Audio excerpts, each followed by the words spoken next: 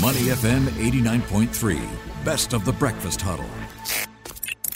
The bigger picture, only on Money FM 89.3. Money FM 89.3. Good morning. It's the Breakfast Huddle with Elliot Danker and Ryan Huang. It's time now for the bigger picture. Got a question for you, Ryan. Which do you think is worse, $1 million HDB flats or record high COEs? That's a tough question. If I had to buy a car, I would imagine a COE. Yeah, not the flat. Or if you have already bought a flat, it wouldn't matter to you. Well, if I think about it, property tends to hold its value more. So I would be able to sell it possibly at a higher price, the likelihood of it at least. Interesting perspective. Depreciates. Yeah. So I would lean towards property. Yeah, okay. Well, that was a major point that was debated in Parliament this week. Cost of living. Idea of, cost of living. It was even called the cost of living crisis. So it depends on how you look at it. And of course, questions are now being raised over how businesses can cope as well as what consumers and corporate spending might be like in the coming months. Will we see that weigh on the earnings season around the corner? And what will be the prospects for the Straits Times Index in the second half of this year?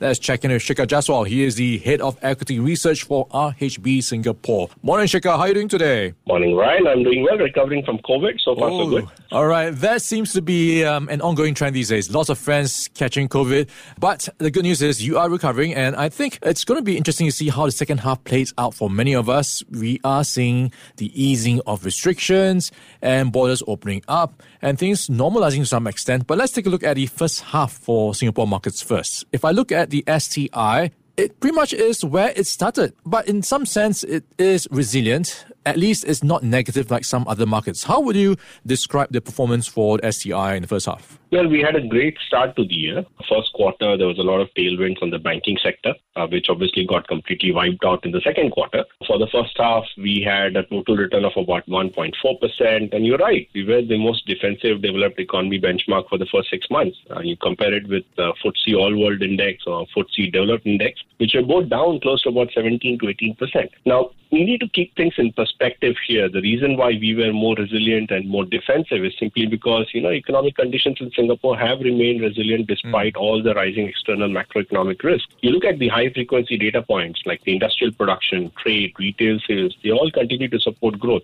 And the latest numbers on unemployment, you see our employment numbers are surging. Unemployment numbers are down and we could be heading towards the pre-pandemic levels. There was a lot of interest from investors into the market. So barring banking sector, which was a drag in the second quarter, there was a lot of interest in industrials, utilities, real estate, telecom, you name it. You look at the institutional inflows, Singtel, ST Engineering, Sembcorp Industries, Keppel, they all attracted record high institutional inflows. And we think this will continue. You look into the second half of the year, given that Singapore represents relatively lower risk in terms of outlook versus the other regional economies, I think STI should continue to outperform. Yeah, Shekhar, talking about STI, it's now trading around 3,129. I'm looking at your earlier forecast for the STI end target, 3,440. Now I've got, in the past 6 months, more talk about a potential recession, a potential hard landing, and so on. Lots of things to worry about.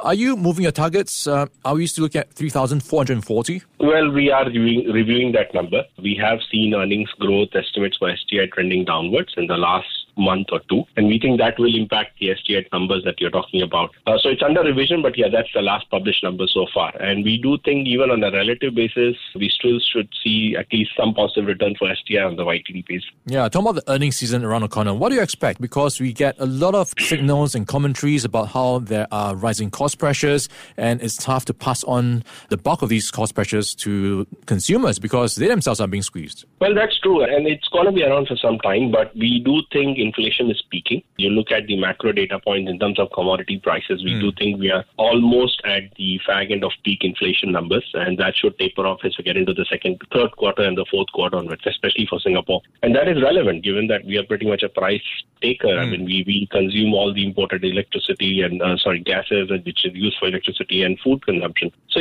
there will be an impact. We do think corporate earnings will be impacted because it always comes with a lag. This higher inflation, higher interest rates will impact the corporate earnings with a lag. There will be volatility in the market and consumers will have to brace for it. Okay, let's talk about the sectors that you like and you think we should be raising exposure to, and also what you think we should be reducing exposure to if we look at what's coming up. What's going to be at the top of your list, Shekhar? Yeah, so, given the underperformance that the banking sector has had in the first half and the fact that valuations are now a lot more reasonable, we still expect tailwinds from higher interest rates. We believe that, there's an opportunity to build some positions in the sector all over again. A sector that will definitely reduce exposure to would be plantations.